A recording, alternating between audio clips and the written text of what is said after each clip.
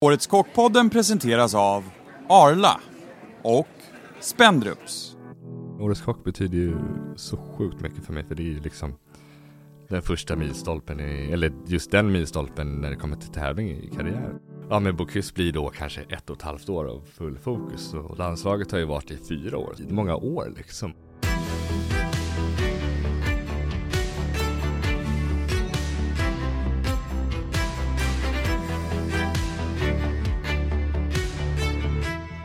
Välkommen till Årets Kockpodden med Thea och Stefan. Och idag har vi en riktigt celeber gäst, alltså tävlingsräven, en av Sveriges duktigaste kockar, konstaterade vi faktiskt när vi satt här innan, jag och Thea. Jimmi Eriksson, välkommen till podden. Wow, ja. Vilket intro alltså. Ja, tack så mycket. Väl värt. Och så högaktuell eftersom du är Sveriges representant i Bocuse från och med några veckor. Grattis! Ja, tack så mycket. Underbart, det är så äntligen få hoppa på den resan alltså. Ja, det är så. Det är, ändå... är det någonting du har längtat efter länge? Man har väl längtat lite smått, men sen är det väl alltid, ju närmare man kommer i sina mål, desto mer är det på allvar liksom. Och skönt att verkligen ta den rollen, och man har ju hållit på att tävlat så pass länge, så ja, riktigt jäkla skönt alltså. Hur länge har du laddat för? Hur länge har du liksom förberett dig för det, rent så här konkret? När du liksom verkligen börjat satsningen? Ja, verkligen börjat. Nej, men det måste ju varit i slutet av när jag var med i kocklandslaget, så från kanske precis innan hela pandemin började och sånt där. Och sen var det ju bara käppar i hjulet, och vad ska man hitta på nu? Men sen har det gått och grott nu under 2 år liksom. Det är så bara, absolut, och ju närmare man kommer så är det ju 2 års laddning, det är seriöst. Ja, men mjukstart liksom. Man vill ju ändå sätta sig in i situationen, man ska förbereda familjen på det igen, och liksom, det är mycket att ta tag i liksom. Det är inte bara laga käk liksom. Nej, men hur tar familjen då när du berättar att jag kommer vilja göra Jo, men grejen är att de har ju varit med på hela resan från Årets Kock och kocklandslagen, som då vet ju vad det handlar om. Så nu är det ju 1 år till av fullt fokus. När man ändå har hållit på i 6 år, så är det ju 1 år inte så himla mycket. Då är det bara all in, det här är det sista jag gör i tävlingssammanhang. Sen det är så du känner? Ja, absolut. Nu vill jag verkligen ladda ur allt jag har liksom. Bara krama ur det sista liksom. Får man se vart det landar liksom. Jävla sista liksom. Ja, men precis, och gå in med den känslan har jag aldrig haft förut, så det känns riktigt jäkla bra alltså. En dum fråga är, går du för vinst? För det känns som när du säger kramar du sista gången du tävlar, då är det så här. Jo, absolut, det är det enda målet. Det har man väl alltid när man vill ju leverera det bästa man bara kan, och det är ju vinst. Det är ju det man visualiserar i huvudet hela resan, är ju hur är den känslan att stå högst upp liksom. Jag tror det är viktigt att alltid ha den känslan i sig när man tävlar liksom, att jag vill ha den känslan som är att stå högst upp på pallen liksom. Annars är det svårt att komma dit liksom. Ja. Hur visualiserar du det då liksom? Är det liksom all, jag vet ju lite grann, vi känner varandra så här, men alltså är det liksom all, nu är det liksom, hur börjar du nu? Nu har du ju hållit på i 2 års tid. Börjar du bygga upp nu ett team här nu då, eller vad är starten nu för dig nu när du har satt, för det var ju, man får ju säga nu, ska jag lägga orden, men alltså själva liksom bidraget var ju nästan färdigt för alltså det var ju en enorm kvalitet liksom. Men hur gör du nu för att ta ny start liksom? Bygger du vidare från det? Ja, men det hoppas jag verkligen. Man måste ju ändå utgå från vad det tidigare medlemmar som satt i juryn nu och se vad de tyckte om det man levererade nu i uttagningen, och sen hoppas man ju att man verkligen kan, man vill ju inte starta om från 0, men det är klart man måste utvärdera allt som man har liksom, och som vi snackade om teamet också, att är alla redo att lägga den tiden, men det gäller ju också, så man vet ju att vissa har mer eller mindre tid, men att varje gång man kommer så är det 100%. Det är det enda jag begär, men sen begär jag ju inte att man ska vara där hela tiden, men när man är där så är det ju fullt fokus och ha jäkligt kul på vägen, framförallt liksom, att det har ju väl alltid varit ledorden, att hoppa in i något med stora mål, men också ha jäkligt kul alltså.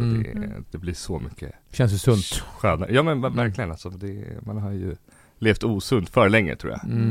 Och sen speciellt när man har familj, så det här måste ju vända liksom. Det ska ju vara kul att leva också. Men du bygger teamet nu då liksom, börjar bygga ett nytt team då, eller bygger från det team jag hade? Ja, men från det team jag hade, absolut. Och sen blir det väl folk man har jobbat med eller känner och sånt där. Jag tror det är viktigt att ha folk man litar på, som är duktiga kockar och kan bolla, de förstår ens matlagning och ens smaker, istället för att ta in för mycket nya kockar som inte har någon koll på vem jag är som kock.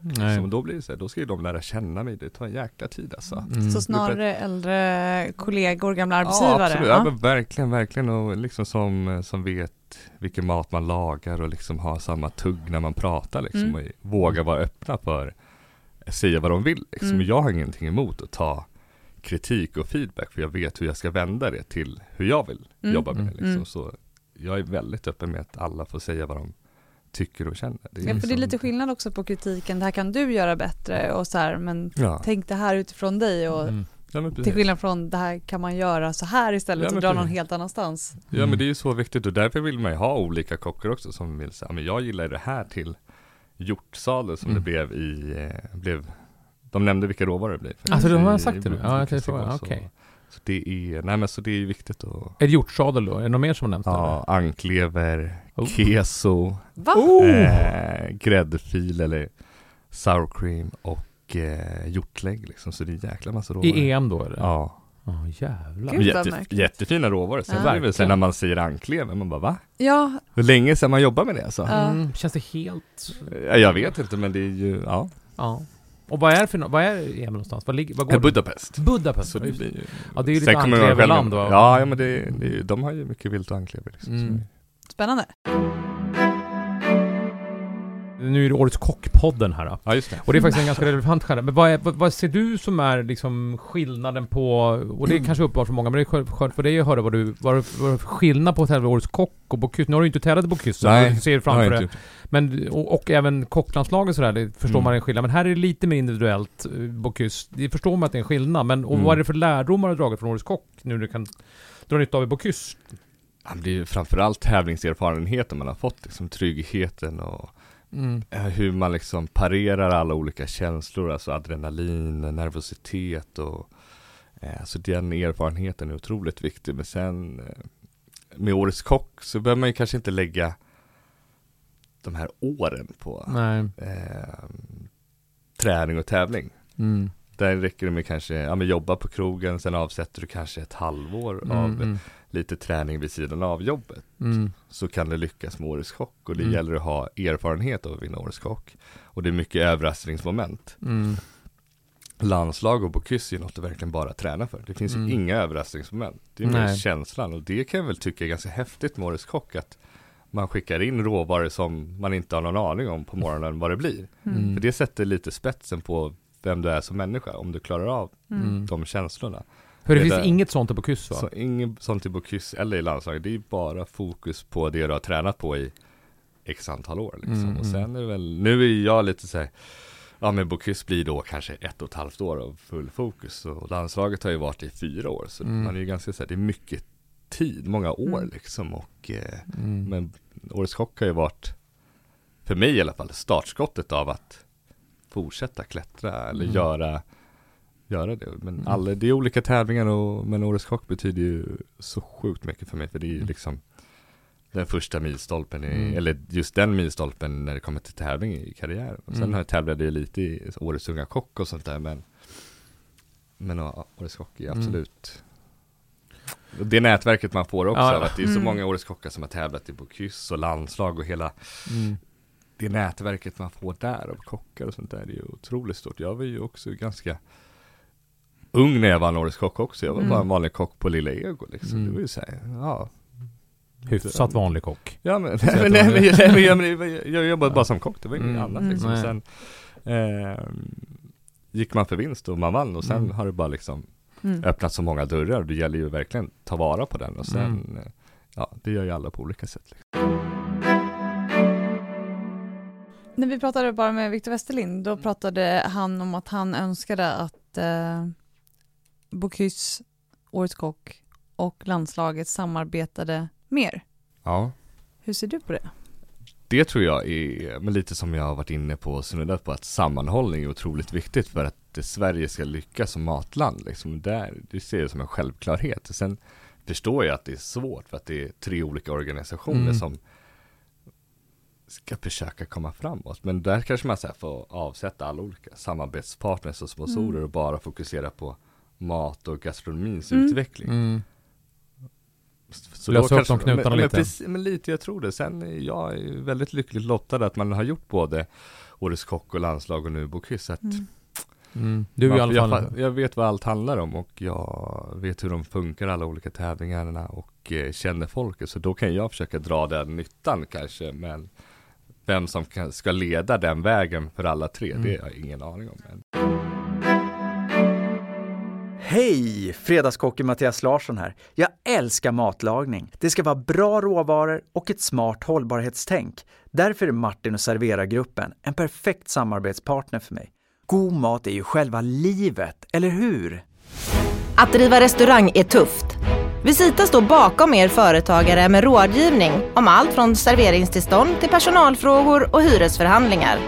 Läs mer om hur Visita kan hjälpa ditt företag på visita.se.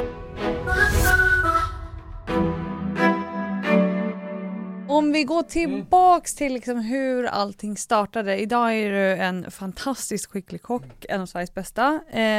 Hur började allt? Hur började det? Vilken skola någonstans? Ja, skolan, precis. Jag är uppvuxen i Kungsängen. Okay. Var en väldigt så här sportnörd liksom. Det var lagsport, det var fotboll, innebandy, handboll, allt liksom. Och det var väl det jag ville hålla på med. Jag tänkte inte så mycket på annat. Och då när man skulle välja gymnasielinjer då, så var det så här, vad ska jag välja för något? Och då, jag har väl alltid tyckt om mat, och det är gott med mat, och uppvuxen med mor- och farföräldrar som lagar god mat, och sen jag vill jobba med händerna och vara kreativ och hålla på, så då testade väl det. Första 2 åren var det så här, nej men jag kommer inte fortsätta vara kock. Det här gick till Kungsängen? Ja, precis, Upplandsbro gymnasium, så då kände jag hade ingen sett, det här är inte så himla roligt att stå och göra en majonnäs och sånt där. Men sen när min sista praktikplats var på F12. Och då blev jag, bland annat var Victor Westerlind där, var ju alla Marcus Årdeley och de. Men det var kockar som jag inte riktigt visste vilka det var, men shit vad duktiga de var. Kommer jag in där så himla grön och liten och blyg och då fick jag upp känslan av shit, kan man göra det här med mat? Så här duktig vill jag också bli någon gång. Det var väl där det startade med den här glöden och passionen att någon gång i framtiden vill jag bli så bra. Och de är ju äldre än mig, så jag tänker fortfarande så jag vill också bli så bra som de är nu, för de ligger ju alltid steget före liksom. Tror du ja. Nej men lite så, det är väl så jag tänker. Jag tror ändå en bra morot att sträva efter, för annars du får inte stanna i utvecklingen. Nej. I alla fall i mindsetet tror jag är viktigt jag tror att ha också. det. Absolut. Så det startade där, och sen direkt efter skolan så reste jag utomlands, och då var det Österrike skidsäsong, drog till Karibien och jobbade på hotell och levde livet. Och London, jobbade på en privatbåt i Medelhavet med allt då. Jag ville ju bara resa och laga mat. Det var ingen så här strävan efter Michelin-stjärnor och sånt där. Jag ville leva livet, se kulturen i de länderna jag var i och träffa folk som är uppvuxna i det landet. Så det var en otroligt stor utveckling för mig som person att växa som, bli lite mer vuxen kanske. Hur länge är du det? Reste sådär? 4 år. Oj, det är ganska långt. Sen när jag stod på privatbåten och jobbade var jag typ 22 tror jag. Man kan ju ingenting om matlagning då. Jag gjorde bara det jag hade lärt mig. Så jag kände jag utvecklades ju ingenting. Men då var då jag kände så här, jag måste ta tillbaka den känslan jag hade när jag var på F12. Jag vill ju bli lika duktig som dem. Det kommer jag aldrig bli själv. Liksom. Så då valde jag att flytta hem till Stockholm och hamnade på Pontus på Brunnsgatan. Och där jobbade Daniel Rems, Hedlund. Och Daniel var ju väldigt i fokus på att vinna Årets Kock den tiden. Och då kom jag in i den här tävlingssnurran och blev så här, kan man tävla i matlagning? Jag älskar ju att tävla, för jag höll ju på med lagsport så mycket. Så då kom man in i hela den och blev, wow, det där vill jag också göra i framtiden. Ja, sen har man bara gått den, det har varit massa olika restauranger här i Stockholm. Du och jag har jobbat tillsammans också. Liksom. Vad var det så? Restaurang Jonas. Precis. Okay, men du var med, efter Daniel där så var du på Pontus, så var du på Jonas då? Eller var det ja, precis. Sen var det Jonas, sen var det tillbaka lite med Pontus, catering och så. Ja, just det. Och med sen, Tom då, eller? Nej, det var med Martin Brag och Victor Westerlind i olika svängar och sådär. Och sen var det väl, egentligen vände det väl ännu mer när 2013 när Daniel Rems vann Årets Kock och de öppnade Lilla Ego då, Tom och Daniel. Att man fick börja på den Du var med där från början. Ja, precis. Så det var ju... Vilken resa? Ja, jäklar vad coolt det var. Så där var ju 3 år och sen var jag Årets Kock när jag jobbade där. Så det var ju pang. Och sen har det ju bara fortsatt med tävlingar efter det faktiskt. Ja, men Lego-starten där var ju en jävla resa. Och Anders började ju också. Det var jag och Anders som var de 2 första. Känner ni varandra innan du, Anders? Ja, vi hade jobbat tillsammans på Jonas också faktiskt. Och en snabbis på Pontus. Så vi hade ju känt varandra under många olika resor på olika krogar och sånt där. Och håller ihop även idag liksom. Ja, ni är ju liksom som hela halvan liksom. Ja, men jag vet inte. Vi stöttar varandra och vi pushar varandra i kreativitet och det är som ett sjukt bra par alltså. Ja, men jag tror det är viktigt att ha sådana parhästar också. Man kan ha flera, men det är viktigt att ha dem man kan vara tajt med. Och det lilla kärnteamet man har i Bocuse nu också, det är ju tajta kollegor och vänner och mentorer och men folk man verkligen klickar med. Det är så jäkla skönt att ha den känslan och öppenheten alltså. Istället för att vara rädd liksom. Men jag tror det har väl alla varit rädd som kock. Så jag tror, 100%. Ja, men precis. Och det tror jag är en väldigt vanlig känsla som många inte pratar om. Ja, men precis. Exakt. För att man är nästan rädd för att säga det. Men det tar lång tid att komma över den tröskeln tror jag. Och när man väl fattar att det är matlagning och vänskap i 2 olika saker. Eller professionalitet och...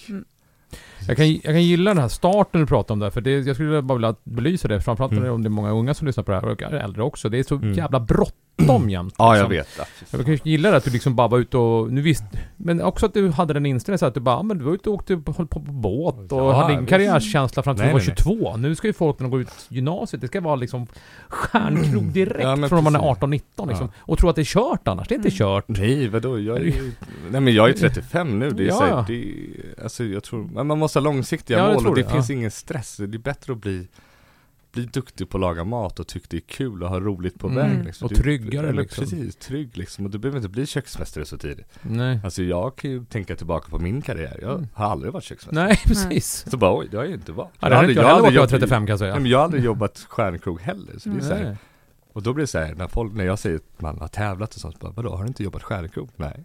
Men jag har ett mål och det har inte varit stjärnkrog. Det var det förut. Men jag hamnade aldrig på stjärnkrog. Jag hamnade med andra mentorer. Men du har lagat stjärnmat. Ja, det får jag hoppas. Ja. Men det blir också, jag tycker att det är superviktigt att säga att man inte behöver göra allting samtidigt. Man behöver liksom inte vara färdig kock liksom fram till en viss ålder. Det är ju liksom fan det bästa med hela yrket, att man aldrig är färdiglärd. Och man kan sticka utomlands när man är 35 också. Om man känner att man har det i sig. Och att man aldrig behöver känna att det är för sent. Ja, men alltså det är klart att så här, familjebiten och den kan ju vara en faktor, absolut. Men jag tycker ett generellt råd behöver inte heller vara till de unga, utan även de som ligger runt 30 liksom. It ain't over, alltså stick utomlands om ni känner för det. Eller de som är 50. Eller de som är 50. Fucking shining time for life. Liksom jobba med det man vill och testa på. Du har ju startat ett företag. Ja. Som, berätta. Om vi tänker på silikonformar och sånt där. Ja, precis. Det är ju... Vi kan väl backa tillbaka bandet i att det börjar väl med pandemin där alla blev så här, men shit, hur ska vi lösa arbetssituationen när alla jobb försvinner? Jag måste hitta på någonting och hade precis avslutat karriären i kocklandslaget och då satt man där och bara, jag måste ju vara kreativ, jag måste göra någonting. Och då höll vi på mycket med formar och silikonformar och sånt i kocklandslaget, men vi hade aldrig fått riktigt bekväm känsla i det, så jag satt en dag och bara kollade på YouTube hur man 3D-kaddar på datorn. Laddade hem massa olika 3D-program, testade och det gick ju åt skogen. Jag visste ju inte hur man gjorde, jag har ingen aning, liksom, jag är kock. Så det tog ofantligt många timmar, sen lärde jag mig hur man liksom skissar och ritar i 3D, och sen ju mer tiden gick så började jag gjuta av alla 3D-skisser och sånt där. Och sen blev det formar och sen blev det de här twilsen och flana som fick ju mycket inspiration från andra stora silikonmärken, så jag beställde hem alla deras mattor och testade och kollade och såg och utvecklade min egna företag. Liksom. Och sen var det så många som hörde av sig, för att de hade ju aldrig sett sådana former och sånt där. Så då var det så här, men vart köper du dem någonstans? Då var det så här, nej, det är bara något jag leker med. Men sen när man får liksom förslag från hela världen, men vi vill ha dem där. Så var det Eller bara... med en sån park. Ja, men exakt. Ja, men precis. Så då var man ju så här, men testa bara starta en internetshop. Lägger upp det, se om det är någon som beställer. Slutsålt efter några timmar. Och sen har jag bara kontinuerligt börjat liksom sälja dem. Så jag gör ju allt hemifrån. Liksom. Men vad görs produktionen? Allt hemifrån. Men så du skämtar? Jag skissar allt. Så allt börjar i huvudet, vilken form man vill ha. Sen skissar jag det på datorn. Skriver ut allt, gjuter det, packar det och skickar allt från min lägenhet hemma. Herregud. Det är så coolt. Det är väl lite som du gör alla pepparkakshus. Det gör jag silikonformen. Du vet hur det ser ut. Hinner du med då? Jo, men alla beställningar? Men det gör det. Det är ganska bra flöde, så jag hinner liksom. Jag nattar Sasha, min dotter, gjuter formar, fixar ordning med, går och lägger mig. Sen när jag vaknar kan jag packa. Så gör jag om hela den processen bara. Man förstår att du lägger så in i helvete med tid på det här. Men vad gör du en ledig dag? Men mycket tanketid säger jag. Tanketid, man lägger mycket tid, tanketid, det vet väl alla. Liksom. Men vad gör du en ledig dag? Vad gör du då? Jag tänker det, men det är helt... nu är det ju... Tanketiden, det är ju konstant på Bokhyssa. Så det är, ibland vill man bara stänga av den där knappen, men det går liksom inte. Men vad gör ni jag någonting? är med, hänger med min familjen, dotter mycket verkligen liksom, och vill ju vara där liksom, och försöka hitta någon balans i livet, att jag lämnar alltid på dagis liksom, för att då vet jag att jag får den tiden. Men sen nu är det väl, var mycket med familjen och laga mat tillsammans eller leka liksom. Det är, så här, det är så enkelt liksom. Ja, det är så enkelt. Eller jag älskar ju att ha, eller gå på hemmamiddagar eller ha hemmamiddagar hemma med bara goda vänner liksom. Det är det är ingen hobby sådär? Nej, faktiskt 3D. Nej, men det har blivit en liten hobby liksom. Men sen är det ju det är ju mat och vänner och familj. Ja, exakt. Och nu ser man ju, man vill ju bara resa utomlands liksom. Det är det jag och fy fan alltså. När ens dotter också börjar säga, pappa kan vi inte flyga? Det är bara snart. Ja, jag vill. Det var lite annat att göra också, men så... älskling, vi ska till Budapest. Lite så, nej men så det är familj, vänner, äter god mat hemma och bara en god flaska vin och prata liksom. Men din sambo Lina, hon jobbar ju också på restaurang. Ja, hon är ju sommelier också, så det är ju försöka få ihop det där pusslet med att hon ska jobba lunch och kväll, så det är ju så tacksam att hon jobbar på den restaurang hon jobbar nu på Portal liksom, där det finns, där hon kan alternera, för jag menar, hon ska ju också vara lycklig i sin arbetssituation. Absolut, så är man sommelier vill man ju inte jobba lunch hela tiden. Då vill man ju sälja viner på kvällarna till fantastiska gäster, och hon är en väldigt social person, så hon behöver ju den tiden på restaurang också. Liksom. Ja, men precis, och det vill jag inte, och det var jag ganska tydlig med när jag gick in i den här boksatsningen också, att jag måste ha balansen i livet, och då är det så här, familjen ska må bra hemma, ekonomin ska vara bra, eller det ska i alla fall inte gå minus. Och jag måste må bra liksom, och jag har nog aldrig gått in med en sån känsla inför en tävling att ha de punkterna klara. I landslag och Årets Kock så var det, jag vill bara köra och utvecklas. Tänkte inte så mycket på allt runt omkring, men jag förstod att... Men när kom Sasha? Hon är ju 4, så hon kom ju precis efter Årets Kock och när jag började landslaget. Och under den tiden blev det så här, jag fokuserade så mycket på min egna karriär, så jag är otroligt tacksam över att Lina har gett mig det utrymmet. Men nu har det ju också blivit så att det måste finnas balans i familj och vänner, och sen är jag går in i bubblan så hårt, så jag brukar ofta så här i förväg bara be om ursäkt att jag är svår att få tag på. Det är inte något, jag är inte otrevlig, det är inte, jag bryr mig om människorna mycket, men jag är inne i den här bubblan, så jag har inte tid att svara eller sånt där, för att fokuset är hårt. Man blir så nördig, och jag blir så djupt inne i det här. Så det finns vissa människor jag inte har tid för kanske, sånt där, men jag tänker på dem. Men det där är ju också... och det är viktigt. Jag försöker säga det till många vänner man har och kollegor, men det är klart de kanske inte fattar det, men lyssnar de på det här kanske de fattar det.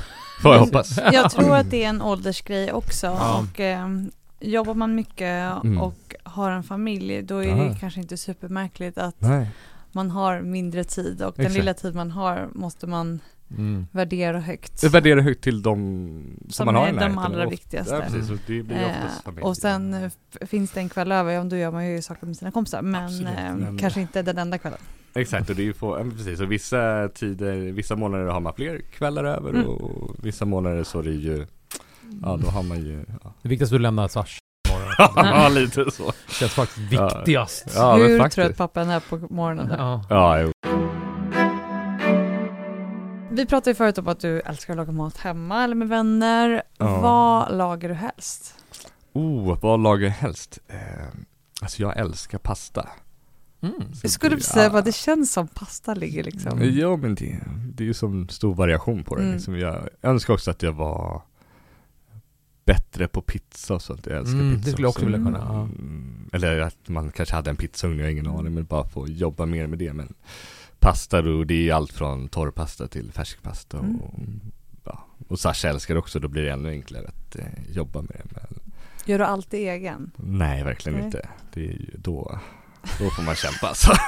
Men gör goda pastarätter liksom. Ja, men exakt. Det är väl det är alla olika såser man gör där liksom. Beroende på vilken tid man har också. Det är så här, jag älskar ju hela uppbyggnaden av en bolognese eller köttfärssås som får stå och puttra hela dagen och man känner hur dofterna växer i hela hemmet liksom, till en supersnabb carbonara liksom.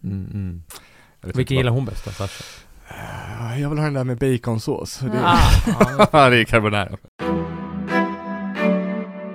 Har du något sådär något sådär matminne som något situation det kan vara flera, det behöver inte vara en restaurang, men det kan vara restaurangbesök där du liksom som liksom lite grann såhär bara där gick det i mitt liv lite grann. Ja, men jag tror det var från barndomen ändå när men min mormor och morfar bor ute på Värmdö, har en ganska stor tomt där odlade potatis, hallon, morötter, hade äppelträd, men otroligt fina råvaror runt omkring mig som jag bara såg som, det här är väl som vanligt. Sprang runt där och käkade något hallon och alltid färskpotatis till midsommar och sånt där. Och, men då hade de alltid jag minns det så väl för att bondbönssoppa.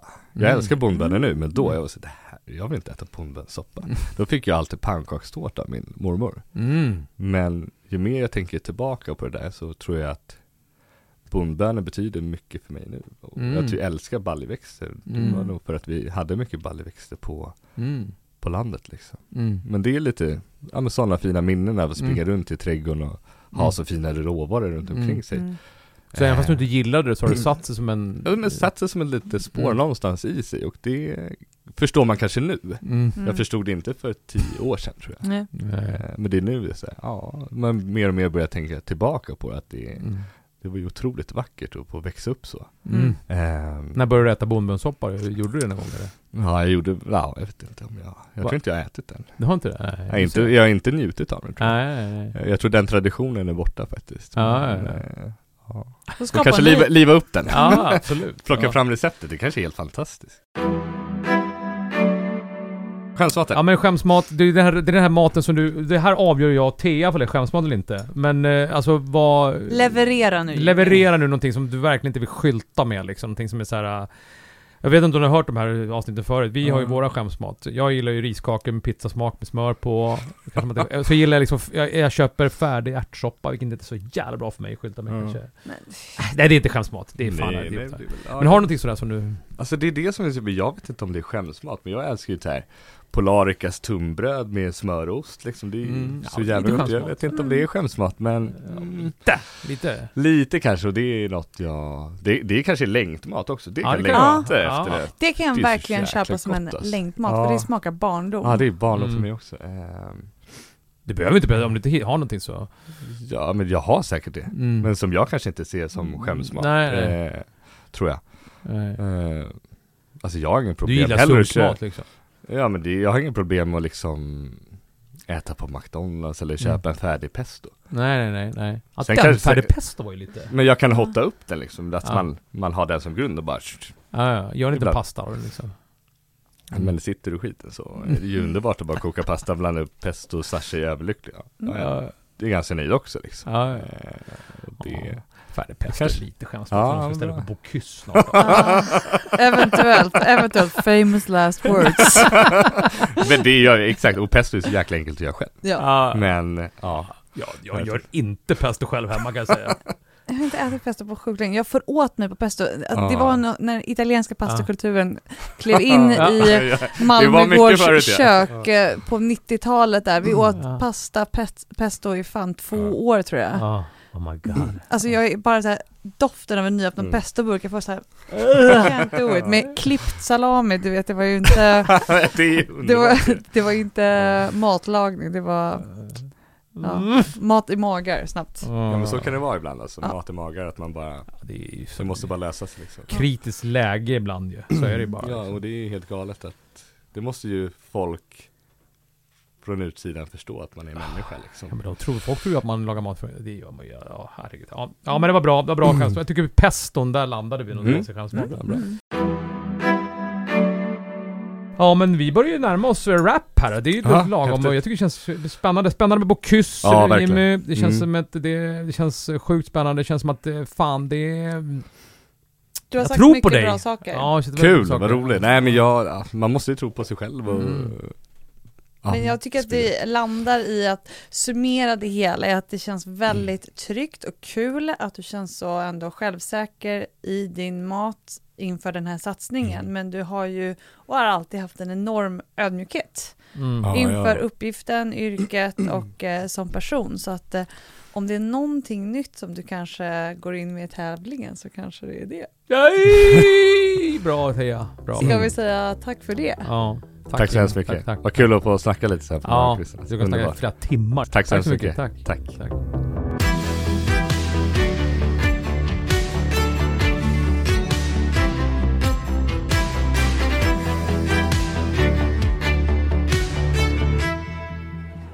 Årets Kockpodden presenterades av Arla och Spendrups.